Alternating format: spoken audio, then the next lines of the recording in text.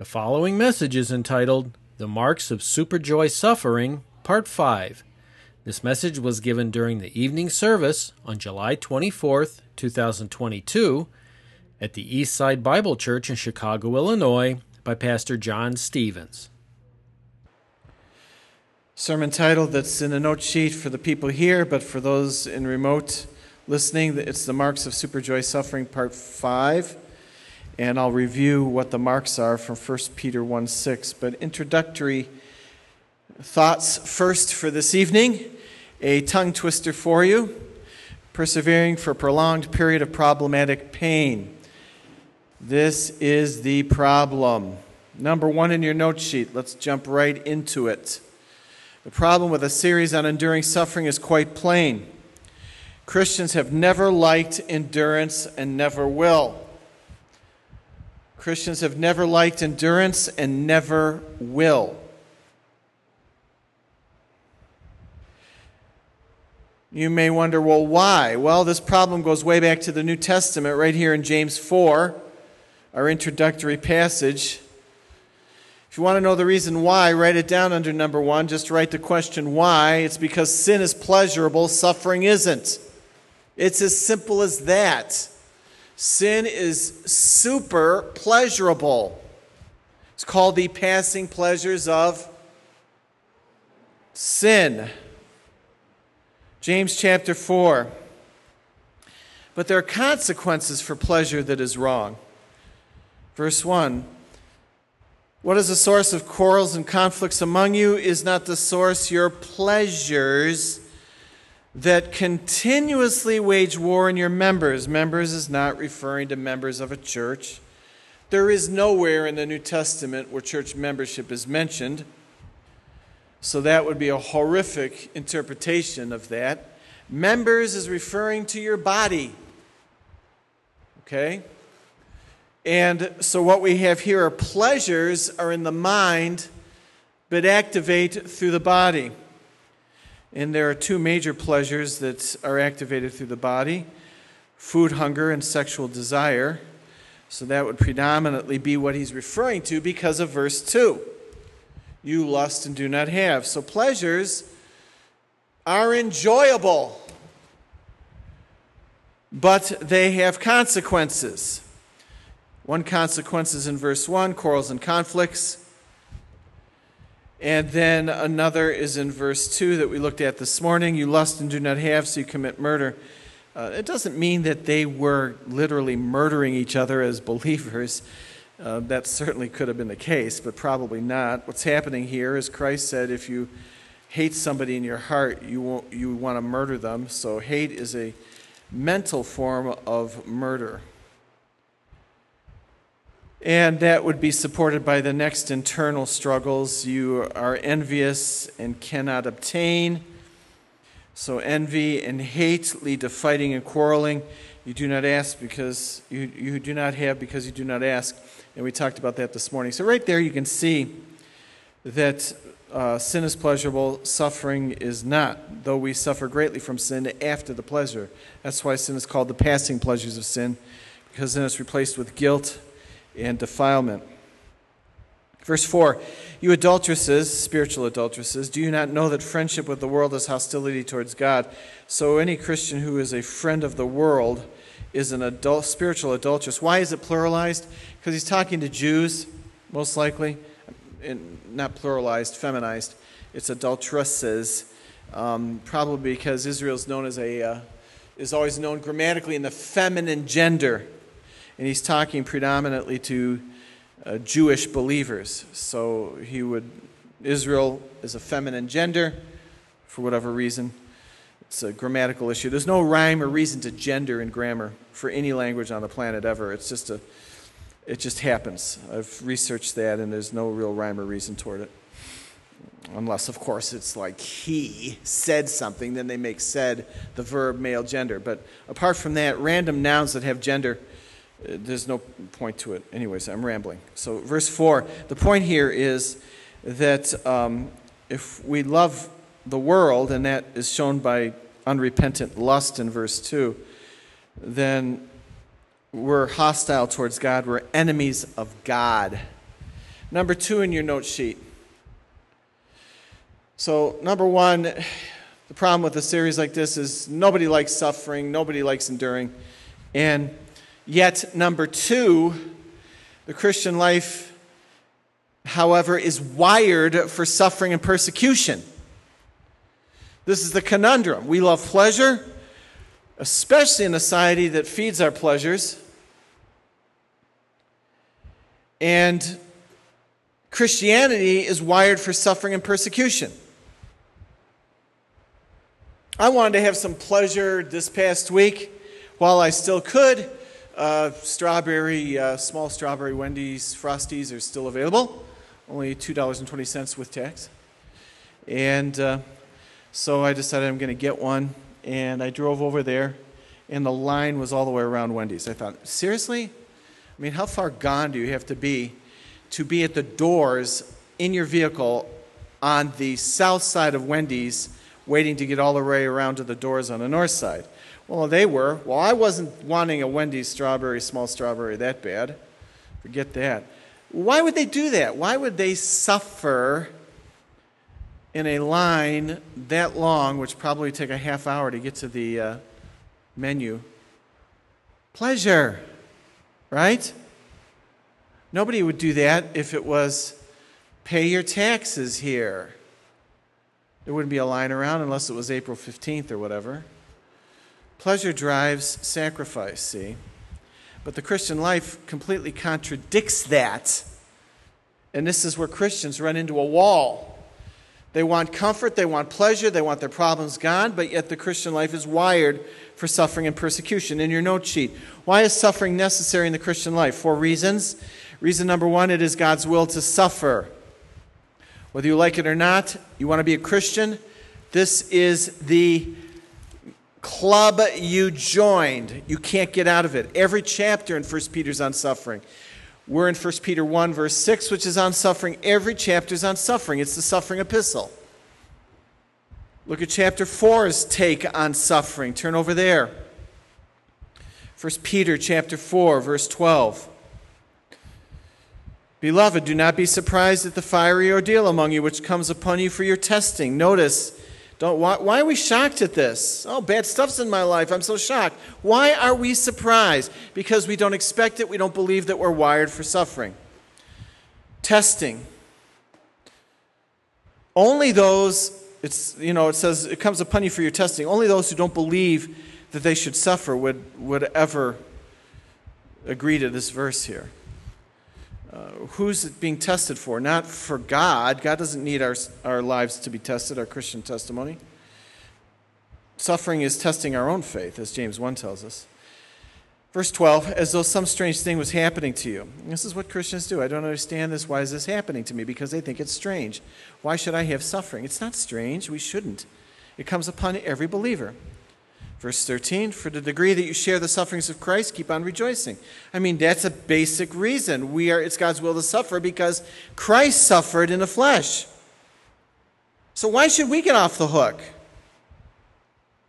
Right?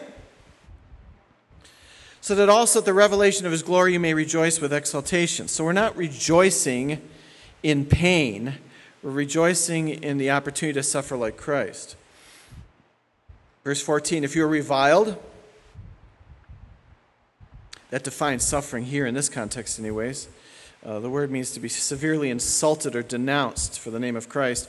If you're reviled for the name of Christ, then that can come through witnessing or living the Christian life. Either way can bring a lot of problems with family, neighbors, work situations. Just tell your boss when he asks you to lie for him and you're not going to do it, you're going to be reviled for the name of Christ, even if you don't give him the gospel. So a Christian ethic can bring suffering for the name of Christ just as well as actually giving the gospel out. It says you're blessed because the Spirit of glory in God rests on you. It comes from the Holy Spirit there. That's a marvelous gift. The Spirit of glory and of God rests on you. It's a special gift to those that suffer. It means to refresh. It spiritually refreshes you. That's what's supposed to happen when we suffer. Verse 15, make sure that none of you suffers as a murderer, a thief, or evildoer, or a troublesome meddler. So we don't want to gain suffering by sinning. We will do that anyways to ourselves. Verse 16, but if anyone suffers as a Christian, he's not to be ashamed, but is to glorify God in this name. And go down to verse 19. Therefore, those also who suffer according to the will of God. What's according to the will of God? The will of God is verse 14. The will of God suffering is not verse 15. So when he says suffering according to the will of God, that's according to verse 14. Basically, suffering for doing God's will.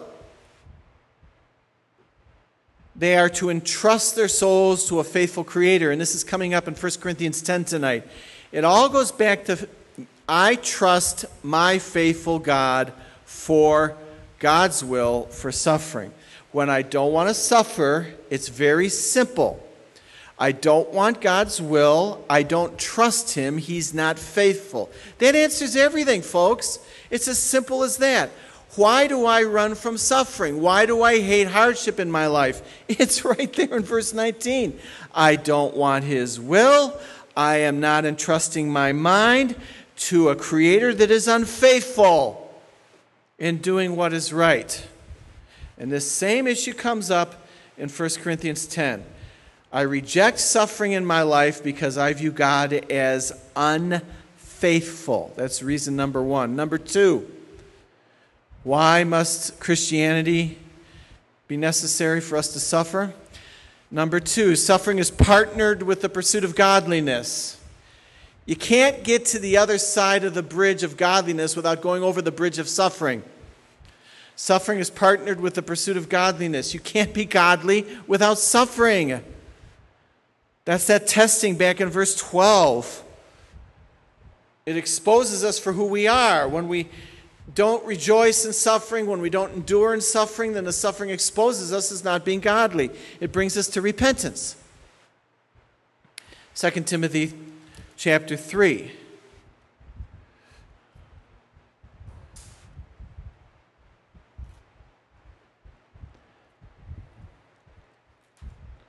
Second Timothy 3.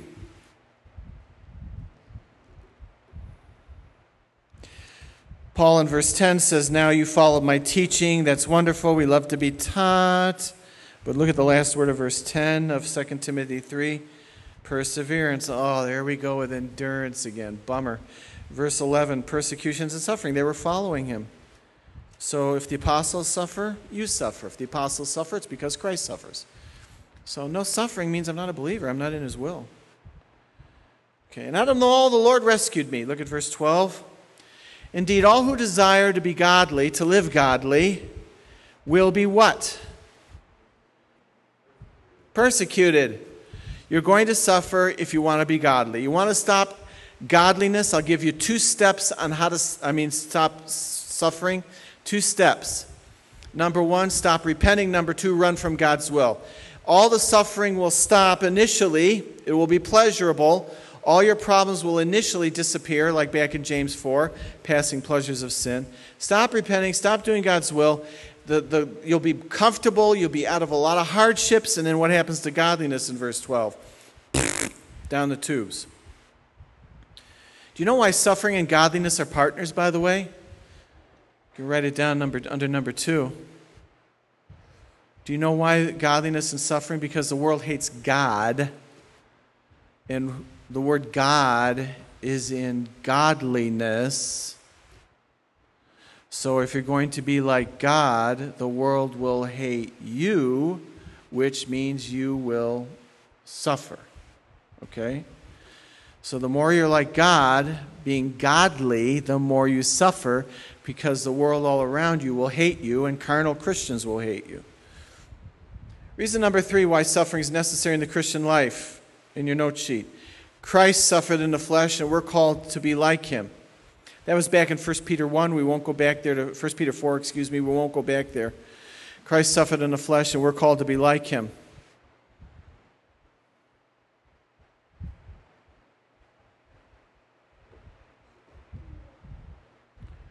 So this is the great conundrum that I've faced. And this is why backsliders are so incredibly selfish. Well, don't you want to be like the Lord? when someone complains to me about suffering, I'll eventually ask them that. Go back to 1 Peter 4. Let me just show you this again. We were in actually verse 12. I want to go to verse 1. Don't you want to be like Jesus? Well, yeah, I'd like to be like Jesus in the nice areas. What about suffering? He suffered all the way to death for you. No. You see, it's like, I want all the good stuff, Lord, but I don't want any of the bad stuff. So I want to be like you, like holy, but I don't want to be like you, like suffering. That is incredibly narcissistic. 1 Peter 4:1, therefore, since Christ has suffered in the flesh, arm yourselves also with the same purpose. It can't be any plainer than that. We are to accept suffering because Christ suffered. Arm yourself is a military term. It's only used here in the New Testament. To arm yourself, make ready, equip militarily. You got to stand ready for this. If you want to be Christ-like, you want to be like him then. So you should want to suffer like he suffers. Reason number 4. Suffering restrains sin. Suffering restrains sin. An unfortunate translation is right here still in this verse 1.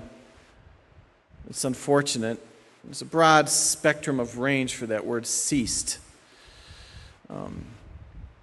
Look what verse 1 says.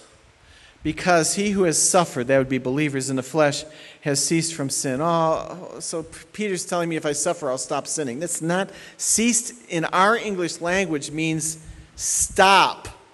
In some contexts, it can mean that. But there's a very large range semantically of meaning. So ceased is a terrible translation. Hinder or restrained is within the definition range of this verb. It's a perfect middle indicative. He who has suffered in the flesh has chosen to let suffering hinder their sin. There's a correlation 1-for-1 between backsliding and avoiding confrontation and suffering.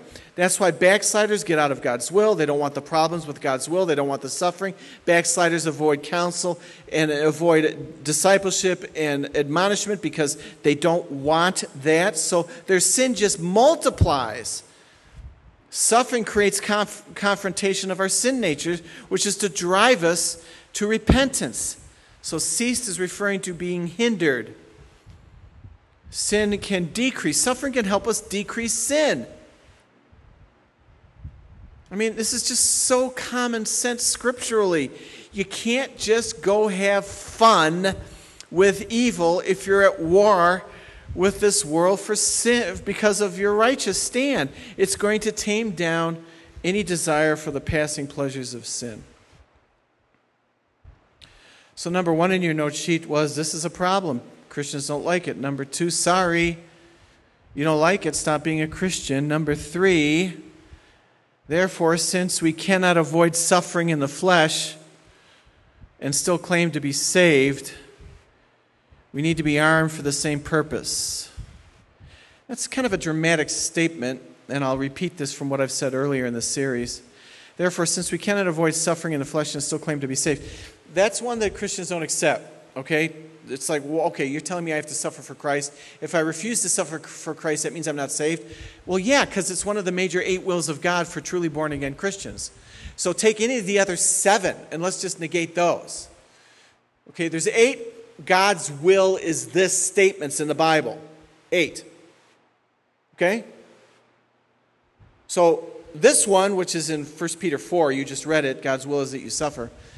Well, why can't I just, be truly saved? Just because I don't like suffering, I'm not saved? Yeah, that's exactly right. If you reject suffering as part of your Christian life, you're not saved. Well, how could you say that? That's legalistic. All right, well, let's take the first one. God's will is that not anyone would perish, but be saved. So can you be saved if you reject salvation? How about spirit-filled? Who says I got to be spirit-filled, led by the Spirit? I reject spirit-filled. I reject being led by the Spirit in Ephesians 5. Oh, really? Wow. But you can be a growing Christian and a true believer if you reject spirit-filled. Wow. Sanctified. 1 Thessalonians 3 says God's will is that you be holy. I reject holiness. And you're telling me because I reject holiness, I can't be saved? Yeah. But we come along to that suffering one. Oh. That's my out. I can reject suffering, but still know I'm saved. Really? Reject any of the 8. Saved, spirit-filled, sanctified, suffering, serving. That's a good one, serving. I refuse to serve in the church with my spiritual gifts. Not saved. You know what we call in the Bible, what should be called a believer who comes, sits, listens, and leaves their entire Christian life? An unbeliever going to hell. God's will is that you serve with your spiritual gifts. That's in the Bible too. So you go down through the list, you can't get away from this. This is part of your Christian life. Okay? So we need to be armed for the same purpose. And the 2 weapons we need for suffering, the 2 weapons, number 3, mega joy, number 1 in your note sheet, number 2, endurance. Those are the weapons you need to be armed with. Mega joy, not joy over pain, joy that I can suffer for Christ. And endurance, remain under. Endurance is remaining under. Let's refresh ourselves what endurance means. Any suffering in your life, you let it ride. You don't make a decision to remove it. You leave it for God to remove it. You don't remove suffering from your life. Unless the suffering is because of sin, then you remove it. Or if the world asks you to compromise the word morally or spiritually, then you don't do it.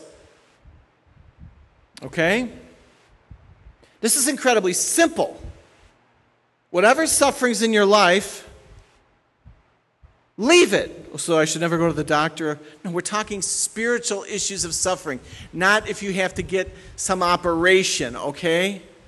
We would get an operation to extend our lives so we can continue to do His will. I hope nobody is that far gone that they would think that that is what I'm saying. Well, I guess we're to leave suffering, so I should never take a pill for my headache, and I should never go to the doctor. This is spiritually suffering for Christ. Not because your body's fallen, breaking down, and you need to see a doctor. Are we all clear on that? Okay, I hope so. That's kind of a wise guy answer over the years I've gotten back. Oh, okay, so I'm just to let suffering go, John. I've had in counseling over the past years. So I guess, smirk on the face, I shouldn't take a Pepcid for acid reflux or... I'm hot, I'm tired, and I'm irritated over that thought, okay? I'm just being honest with you. That's the most ridiculous thing. I'm saying it with a smile, though.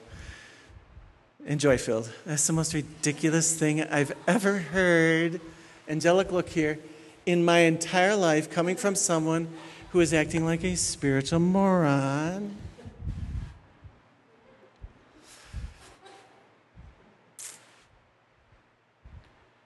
So anything where you're suffering in your life circumstantially that is tempting you spiritually, emotionally, circumstantially, you leave it there and respond with joy. Endurance means remain under. Doesn't mean run. Hupameno. Hupa. Under, meno. Remain. But go back to the problem in the introduction. The tongue twister, persevering for a prolonged period of problematic pain. No believer likes that, and most fight it at all costs. We seem to think that this one's optional. It's not. This has been around a long time. If you say, oh boy, we're really bad in this day and age because we struggle with having to suffer. It's just the wicked last days. No, it's not. This has been a problem all down through church history from the New Testament on. I was just reading this week in Pilgrim's Progress from Bunyan.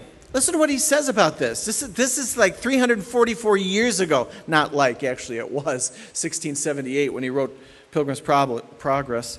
But listen to what he said back then when he was sitting in prison. He's describing 2 Christians in his Pilgrim's Progress. Anyone not read that? You should read that. That should be like foundational to your life. Yeah, Christian and hopeful are 2 characters. And they journey through this land of the Christian life. It's a wonderful book. You want to get the modern version of it, though. Don't go back to the Old English, because you'll end up metaphorically slitting your intellectual throat if you try to read it in 1611 English. So get a modern version of it, and you'll do just fine. But please, don't go on Netflix and search it down by video, okay? That's like so polluted down, it's not even Diet Coke anymore, and it's even clear. It's just clear water. That's what happens when you try to watch some of these things on TV. So there's these two characters, Christian and hopeful, and they've partnered together to go through the Christian life. Now listen to what happens to Christian and hopeful 344 years ago. Quote, Christian and hopeful had not journeyed far in the Christian life when the way became rough and their feet tender. The souls of these two pilgrims were much discouraged because of the way of Christianity, and they wished for a better way. Oh, does that sound like today? Yeah. So listen, you're not alone, neither am I. We don't like pain. It is problematic. So what happened to them? They found a better way. If you want a better way, you can find it, right? Sure you can. Passing pleasures, remember? Now, a little way before them was a meadow called Bypath Meadow, and Christian said to hopeful, let us go over into it. There is the easiest going. Hopeful responded to Christian, what if this path should lead us out of the way? Christian says, does it not go along the wayside? And see, this is one of the excuses, but even back in Bunyan's day. Well, I'm not really giving up God's will. I'm just shifting to a parallel track. Just a little jump, that's all. Does it not go along the wayside? Hopeful began being persuaded by Christian, went over and found it to be very easy on the feet. I can relate to that right now. See, fix the problem. This is it. I told you this last Sunday night. You dump God's will, you're going to fix a lot of problems initially. So do you understand what Bunyan is saying? The way out of God's will initially seem easier and more pleasant than the enduring sufferings of Christ. But in his brilliant dialogue here, it continues. Quote, walking before them on this new way out of the way of God, walking before them was a man called Vain Confidence, who affirmed that this was the way to the celestial city. So you'll run into carnal believers that'll tell you, oh, that's good, just forget God's will, go on this way, it's just nice. Find the easy way. So Vain Confidence. He comes up to Christian hopeful and says, hey, they're all three of them now are on this path out of the way, paralleling the road here in the meadow. And Vain Confidence says, oh, this is good, you're on the right way, see? But the night came on. And it grew very dark, and they heard Vain Confidence fall into a deep pit. He was leading the way. And he was dashed in pieces with his fall.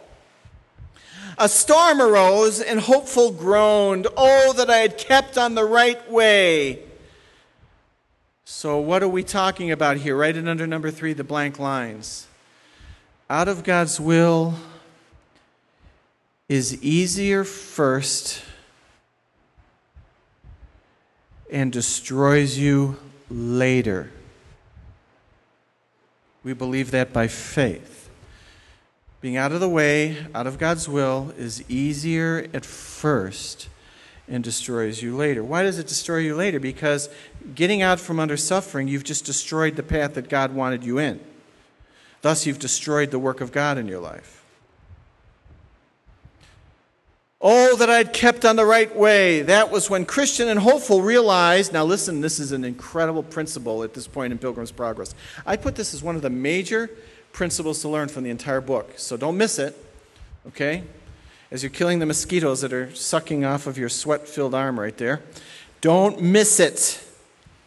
That was when Christian and hopeful realized it is easier for a believer to go out of God's way than for a believer to go back into God's way once out. Did you catch that? It's easier to get out of God's will, and once you are, you will find it very hard to get back in. It's easier for a new convert to accept suffering and endurance many times than long-term believers, I've found. You live decade after decade as a believer in comfort, and this is almost impossible. You can get a new convert, if you disciple them correctly, you can get them to potentially accept suffering. And they'll say, well, anything's better than hell. Sure, I accept that. Jesus died for me. But take a believer who's been addicted to comfort out of the way of suffering for decades, a Christian who loves the lap of luxury and is out of suffering. claiming to be a Christian and is out of the way for decades, and get that person to turn around and come back into God's will and accept suffering is virtually impossible. Older believers who live their entire lives for ease and comfort and who avoid suffering, they have no need for endurance. They never will. They reject it no matter what the Bible says. There are consequences for jumping out of suffering, and the consequences are deadly. 1 Peter chapter 1.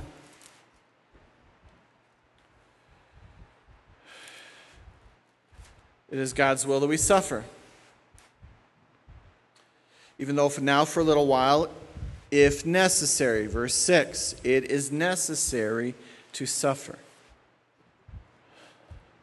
So you live in the will of God, and when suffering comes your way, you let it sit there. You let it sit there. Why do we do that? Because it's God's will. He puts it in, He removes it. Then He'll bring other suffering. Then He may remove it, may not. God is sovereign. Now, if you'll notice in your note sheet, the outline at the bottom, 4 marks of Christian suffering, thus the sermon title. And we're still in this first one, even though now for a little while. Even though now for a little while, your entire life. Little while represents your entire life. You're going to, every day, have a potential for suffering.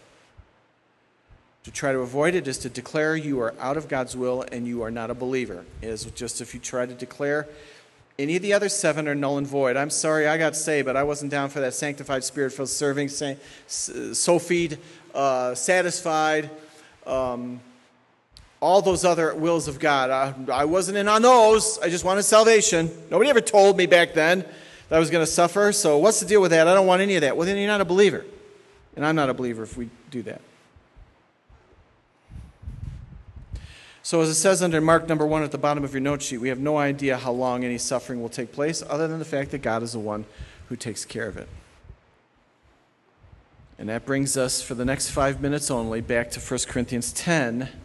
Since we don't have any idea on the back of your note sheet, we don't know how long a little while is, we need endurance. You need endurance because you don't know how long. Okay? If we knew how long, it would be easier. If you told me, for instance, I may have had an opportunity to go to a Cubs game this Tuesday or not, but I can't go to a Cubs game because I can't endure it. Physically, actually, there's a whole bunch of reasons. But anyways, let's just use that as an illustration. You hate going to Cubs. Yeah, I hate going to Cubs.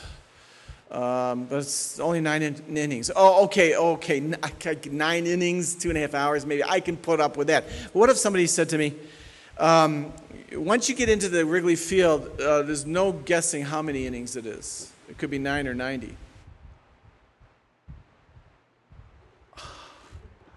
Now I got to count the cost. 90? Yeah. Will there be food?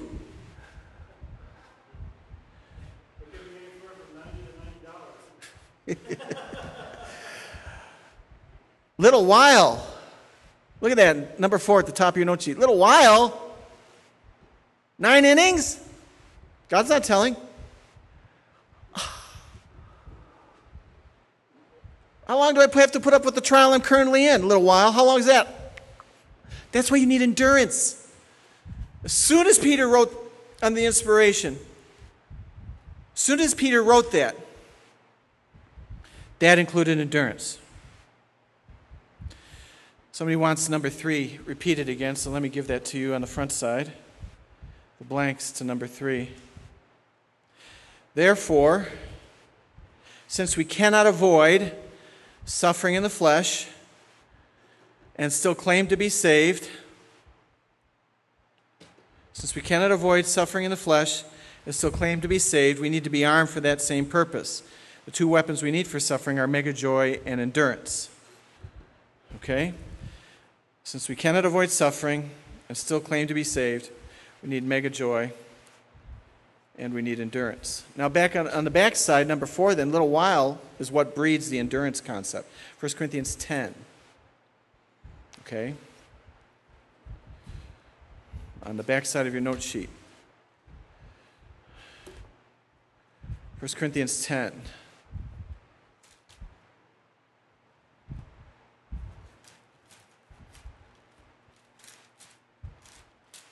Verse 13, as your note sheet says, we have to grasp spiritual endurance. This is the best place to figure out what it means to remain under a trial. That's number 5 in your note sheet at the top on the back, grasping spiritual endurance. We've seen no temptation is referring to tests, not to temptations towards sin. We saw that. Contextually, number 2, seized you. It says in verse 13, has overtaken you. And that's, the idea is to quickly lay a hold of you, to aggressively lay a hold of you. So that seized you or overtaken you shows that God considers any test a major deal for you. It's not easy. It's a no-duh issue. Again, in counseling over the years, I've had Christians say, you don't understand how hard it is. No duh. That's what that overtaken means. To seize you and grab you. This is not something fun. Oh, my suffering is just going to be a little feather tickling on your face every night at midnight, and that's going to annoy you, but you can handle it. No, overtaken is slammed. To grab something aggressively. This is what God's doing in your life, because it takes a lot to break us of sin's grasp upon us.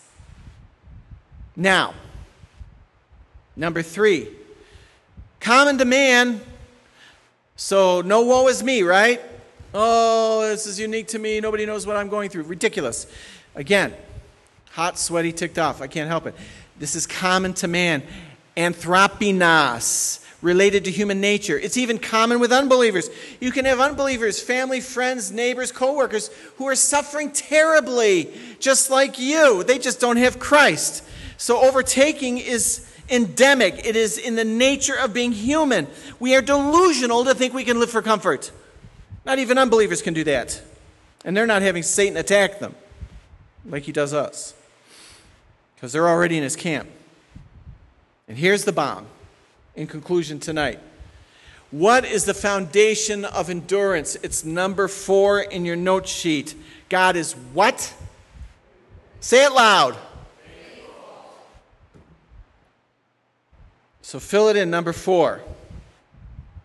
This really is the foundation of this entire discussion on joy when suffering and enduring when suffering. This really is the foundation of this whole discussion on joy when suffering and enduring when suffering. It's a one-word answer. This is not complicated. You say, John, what is my root problem when I don't accept suffering in my life?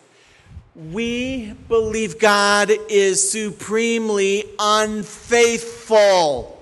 That is the root. That is the elevator going to the subterranean bottom floor of quitting on suffering in the Christian life. God is unfaithful. No test has seized you aggressively, but what is common to humans, you're not alone. And let's not forget this, God is faithful. When we gripe about trials, as they were doing in verse 10, when we avoid trials, seek to stop suffering, we are really saying this, God, you're not faithful. What's the connection there? Because all suffering, other than our own sin suffering, is there from God. If I'm trying to get out from under it, I'm getting out from under what God is doing. What God is doing to me is wrong. Again, suffering is all from God. When I try to get away from it, I'm getting away from what God wants. God is unfaithful for doing this to me. That's where you repent. Right there. You honestly admit to God. You raise your eyes up to him and I say, you are an unfaithful Lord and Savior. That's telling the truth. By the way, this is intensive. Intensive means it's not like how it's written, and God is faithful. That's not how it reads in the Greek. It reads in the Greek, faithful now is God.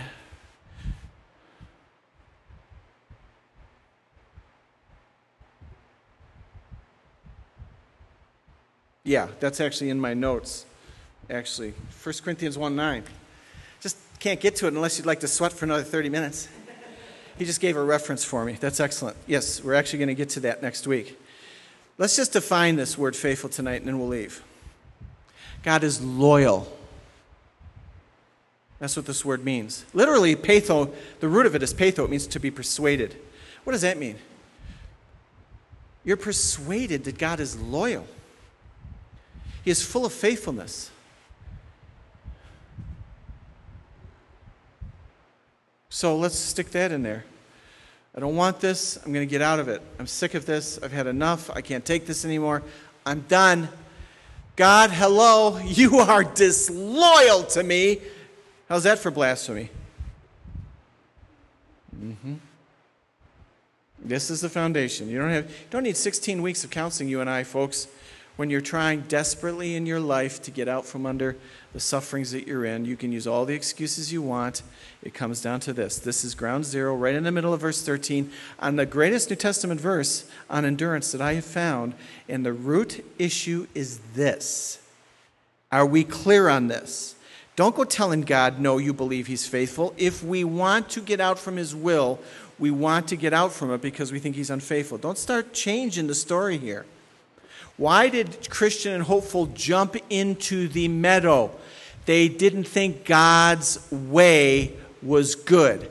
God is unfaithful. I'm going here instead. Why do all the Christians leave bad communities?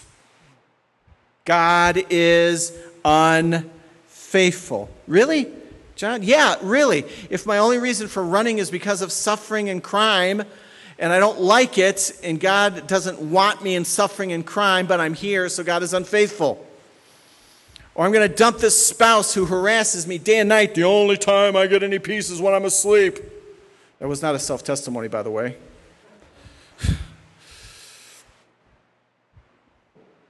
So we dump that turkey. We unload that turkey.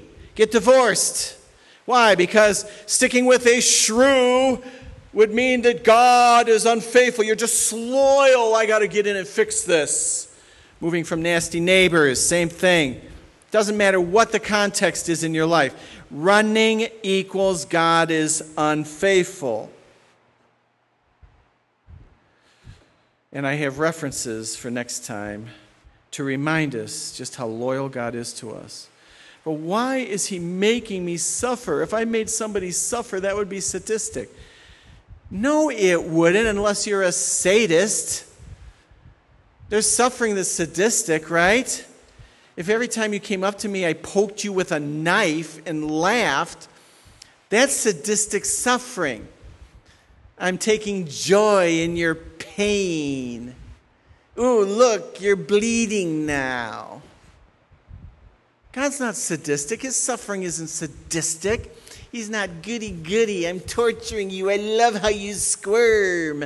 He's doing it because we're corrupt. I gave you the 4 reasons why he's got suffering in your life. And one of them is you can't get godly unless you go through this path of suffering. But we whine, don't we? All of us. Oh, yeah, we do. We don't like it. I mumbled and groaned when I had to get a second job. Why you do this to me? Finally figured it out the hard way myself. None of us are exempt from this trial and this temptation of whining over suffering, but we have to get by it or we're shipwrecked.